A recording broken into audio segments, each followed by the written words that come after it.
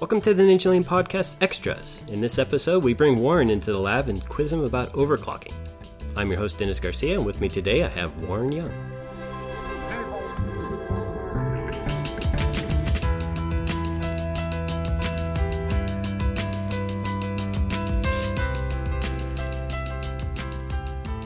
So we have a special extra this time. We're going to do an interview with Warren. Hello, internets. I am Warren Young. What brings you on the podcast today? Darren invited me to talk tech and really kind of see what the Ninjalane labs are all about. Cool. Well, I hope you like your stay here. So how long have you been working with computers? I have had a love-hate relationship with my wallet now since I was about 12 years old. 12 years old. That's quite a while. So what was your first computer? If you count that it was just a disk drive and a screen, it would be my Commodore 64. Ah, yes, Commodore 64. I remember going over to a friend's house and playing on one of those. Well, I think I mentioned on the podcast my first computer was a Tandy 1000 SX. Dad bought it new, and ironically, I was the only one in the house that ever used it. What's your daily computer? What do you use now? Right now, I have it's a pretty nice build from CyberPower. Ooh, CyberPower PC. We love those guys. Yep, built on the half 912. And I think the only thing right now I've upgraded on it is the power supply. Put in a new Ultra X4 1200. Somebody that buys a CyberPower machine probably doesn't build them on your own, right? No. In fact, prior to, I was a Dell purchaser. And figured that if I was going to keep going down that road, I would at least want something that I could upgrade myself. You know, that's the nice thing about the CyberPower with the case I have now is, you know, nothing is soldered down or glued or... Yeah, and you can upgrade it as need be. I mean, one of our other listeners bought a CyberPower machine, and he upgraded from a 7970, which was the only card available at the time, the best one, to EVGA 780 Superclock. Now he's playing Borderlands with the physics turned all the way up and just loving it. So what do you do with your CyberPower machine most of the time? I am more of a first-person shooter. Oh, good. I think we all are around here. Right now, I've been dabbling in a lot of the newer free-to-plays coming out. So, MechWarrior Online, Firefall. Going to get the Borderlands at all? You know, I think I just saw a sale for the full package for, what was it, $13.99? That's lunch money right there. Come on. No better time than now. Exactly. So you know about overclocking, right? I do. When someone describes overclocking or says overclocking, what's the first thing you think of? I guess I should revise my statement. Okay, go ahead. That I'm aware of what it is, but the depth of the complexity, really the how-to process. Yeah, and I want to say that you're probably not alone in that aspect. You're familiar with the hot-clocked or factory overclocked video cards, right? Yes. And since you're somewhat familiar with it, the basis of a hot-clocked video card is that the manufacturer takes a card and will increase the core clock or the memory clock to give it better performance. And I had mentioned the 780 Superclock from EVGA. That's basically a stock 780 from NVIDIA, the reference design, that they've added an overclock to. And in some cases, in this case, actually, they put a new heatsink and fan on it to support the extra load and make it perform better.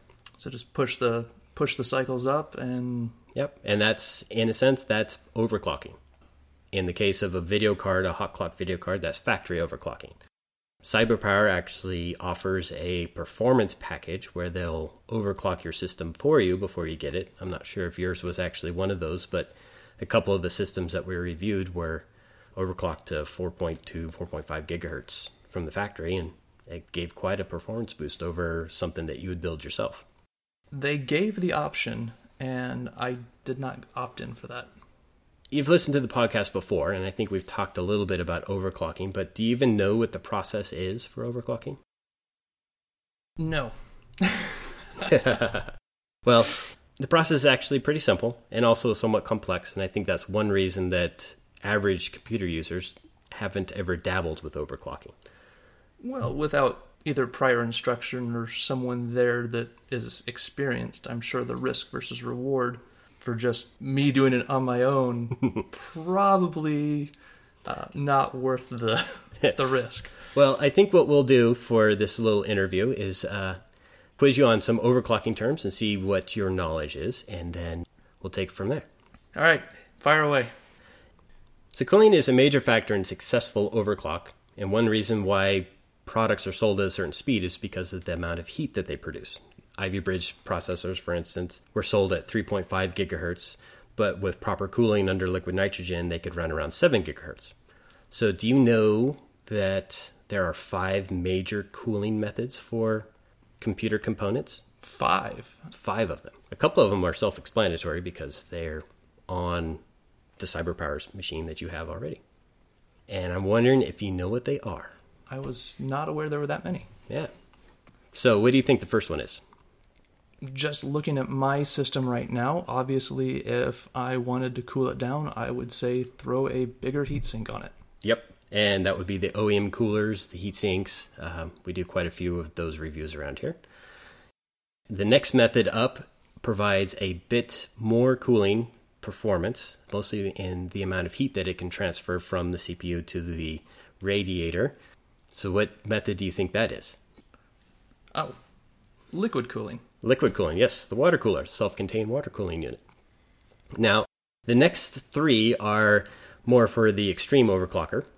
The people that are going to be pushing things past and below ambient temperatures. So which do you think is next? Well, you said below ambient temperature. Mm-hmm. If you're going to keep it cool, put some sort of radiator on it. Put a coolant system, Cool. Like a refrigerant or some sort of gas. Yeah, because you're going to want to keep it cool. And in this case, we're looking for the single-stage phase cooler. I use that quite often in the lab. The one I have is a special-built unit, supports about 300 watts. Now, you said single stage, so... In the overclocking industry, there's, well, for lack of me saying something else, it's stages. So in single stage, that means that there's one compressor and one radiator system. Okay. In a dual stage system, they call that a cascade. So basically, you are using another compressor, another refrigerant to cool the refrigerant of the primary system. So you have 2 compressors, basically 2 different loops. One's cooling the other one. That way you get a little bit, well, quite a bit more performance out of it. The single stage phase will run down to about negative 35 degrees centigrade at the processor. A cascade system, dual or triple stages, will run anywhere close to negative 90 to negative 110 degrees centigrade. And that's just because as the single stage, it's pulling off the heat Mm-hmm. and just on its own having to cool down that main system. Yep, exactly. And that brings us to the 4th cooling method, which is around a negative 110, negative 120. Works a lot like a single stage system, but is solid in nature and exhaled from your breath. Well, the thing is you gave that away about 2 minutes ago when you said liquid nitrogen. Oh, close, very close. Uh-oh. See, this one I didn't give you a hint on, but this one is actually... When you said solid state, dry ice? Dry ice. Interesting. Or DICE, as they call it in the industry. Dry ice cooling is kind of an intermediate step between a single stage, because single stage phase coolers are quite expensive to get into. But once you have them, then you can use them for years. Dry ice is a jump point because you can use the same cooling gear for liquid nitrogen as you do for dry ice. But the method for cooling with dry ice is a little bit different. Okay. In this case, since it's a solid, you have to use a liquid vehicle to transfer the coolant from the dry ice to the copper to get to the processor. And then the 5th major one you've already mentioned, which is liquid nitrogen, and that will get you down to negative 200 plus degrees centigrade. And that's really the creme de la creme of overclocking. Did not realize that was available to the commercial market. It's kind of hard to get. It's an industrial gas. And if you own a business, a lot of times you can start an account with some of the places around here and be able to get liquid nitrogen relatively easy. I did get a few weird looks the first time I said, hey, I need a 120 liter dewar of liquid nitrogen. It's like, why? Well, yeah. So I had to give them the quick spiel on what I was doing. And now, does liquid nitrogen compare to, say, other liquids, refrigerants like, say, liquid CO2? Yeah, they're very similar. Liquid CO2 is really hard to keep as a liquid, so it doesn't work well to pour into like a copper container. Okay, I guess as soon as it hits room temperature, it just wants to. Yeah, and it's not going to be as cold as dry ice, for instance. But liquid nitrogen has one of those low specific heats, so it will stay liquid as long as it's not disturbed. So if you have it in a flask, it will sit there for like half hour before it actually completely boils away. But once you pour it into a copper container that's on a CPU, it will boil away almost instantly. You can pour it on your hand, which I don't recommend that you do, but you could pour it on your hand, and as long as it's not pooled, it will just boil off. Your skin will keep you warm enough that it's not going to burn you. Good science tip, kids. Yeah. Here's a couple more technical questions. There are 2 ways to overclock a Haswell-based CPU. What do you think they are? That is a good question. Yeah. Now, I can give you a couple of hints here. The K-Edition processors are unlocked from Intel, and the unlocking means that you can change the multiplier. And the way that CPU frequency is determined is a base clock times a multiplier to get the resultant frequency. Most Ivy Bridge, Sandy Bridge, and Haswell processors start with a 100 megahertz base clock, and you multiply that by the multiplier, and that's how you get the resultant frequency. So by 35 will get you 3.5 gigahertz. So if you change... So really, if you change the multiplier, you could... overclock the system quite well. Bring it up. You could also change the base clock, or you can change the multitude of both of those. The math gets a little funky, but you could do 110 base clock, assuming your processor will support that, and add a 40 multiplier, and you might get, 4.2 gigahertz. Okay, so both sides can be raised or lowered to meet the specifications. There's a couple of advantages. The multiplier will change the CPU frequency primarily. If you change the base clock, you're changing the system clock. And it's something that we talked about on a previous podcast episode, where the system clock controls like the PCI Express bus. It also controls the memory frequency. And when you change the base clock, you're really trying to adjust for the best memory frequency that you can get.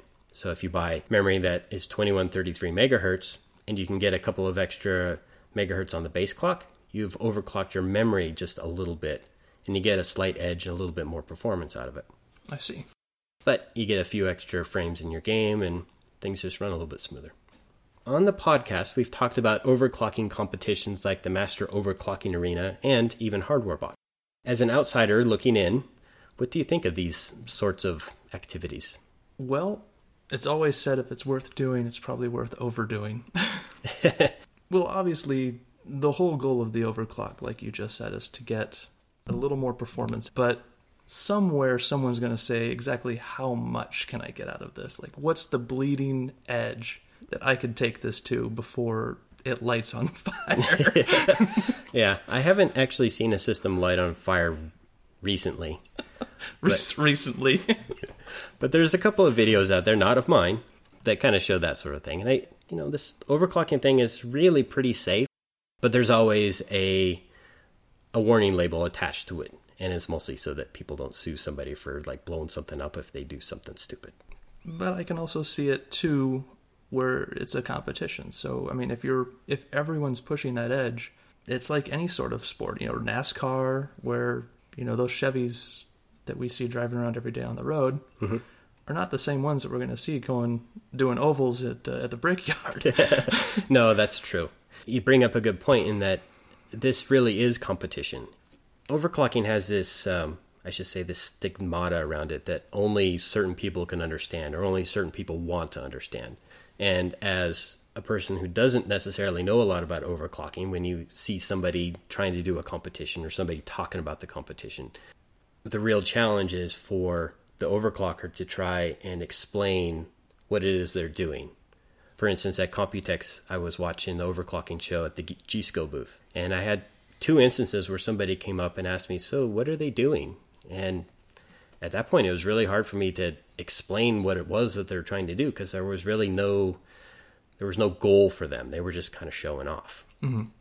So I kind of had to explain that they're overclocking with liquid nitrogen. They're going to give away stuff, so they should hang out. And that seemed to work. In terms of hardware bot and the MOA, things are a little bit different because there's money on the line, there's prizes on the line, and it's a matter of trying to attract other people to get involved. Well, that's obviously, I think, important to any sport, or you always have to bring in either, the next generation and keep it going.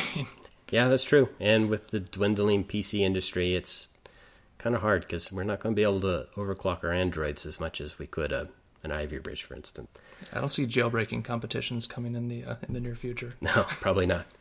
So what kind of questions do you have about overclocking in general? I mean, if you wanted to overclock your CyberPower machine, what would you want to know? I believe the first step would be, where do I begin? There's a lot of ways you can look at that. There's the one where you're trying to reach an end goal, saying, I want to get more performance out of such and such game. Mm-hmm.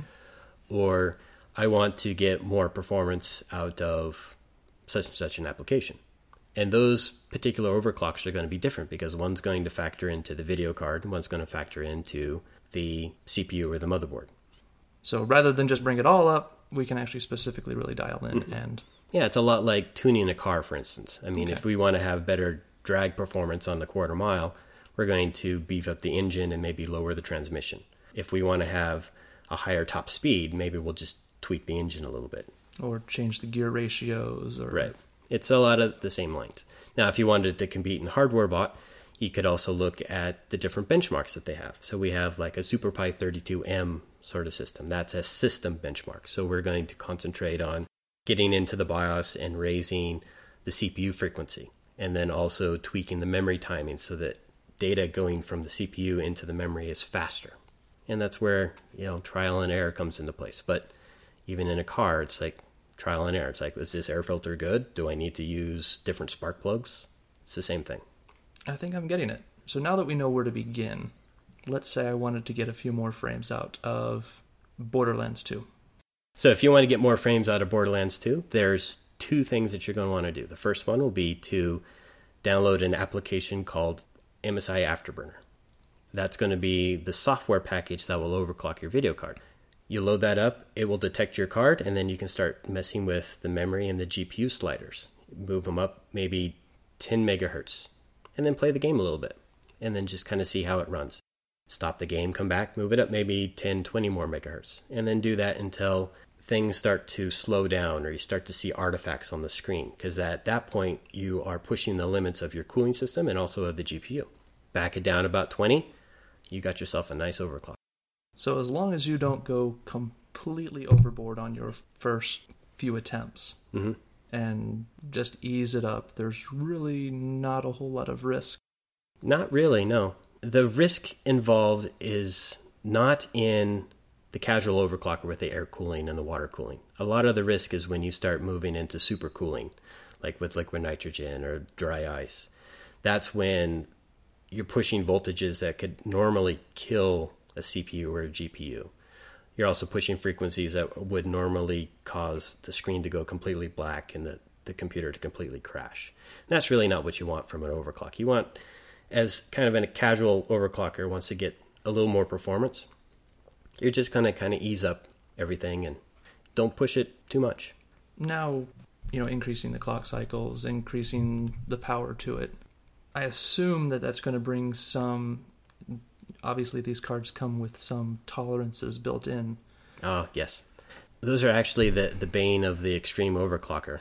There's one called the overcurrent protection, which will limit how much power goes into the GPU. Because, for instance, like NVIDIA has determined that if you have over a certain current going into the GPU, it will actually fry the processor. While the GPU might be good enough to handle an X overclock, the overcurrent protection will say, hey, too much power is going into the GPU, and it will cut you back. So you can run up to like maybe 1,000 megahertz, but OCP, overcurrent protection, will kick in and really not give you any better performance than what you got before. And that's where running a benchmark like 3D Mark 11 or Firestrike or even Vantage will give you raw numbers to determine if your overclock is actually successful or not. While you're testing Borderlands, if you want to see a real metric, you can run a benchmark that will give you a frame rate. Or you can use like Fraps, for instance, if it's a game. The number at the end will tell you how many frames per second in each stage, and then you can compare that to a previous run and determine if it's actually faster or slower. If one of the protections kicks in, then obviously the numbers are going to be the same. They're not going to scale as much.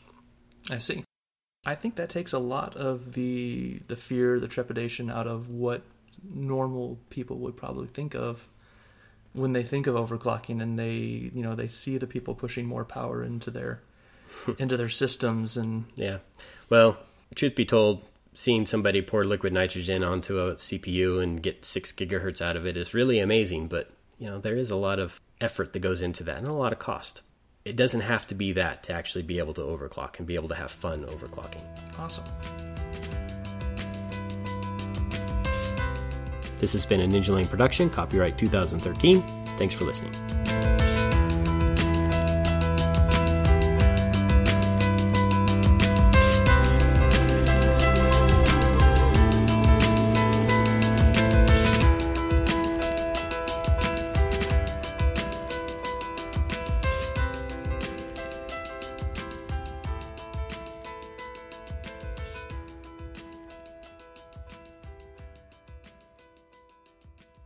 I think I'm getting it. Strap an air conditioner to it. Good science tip, kids. Yeah.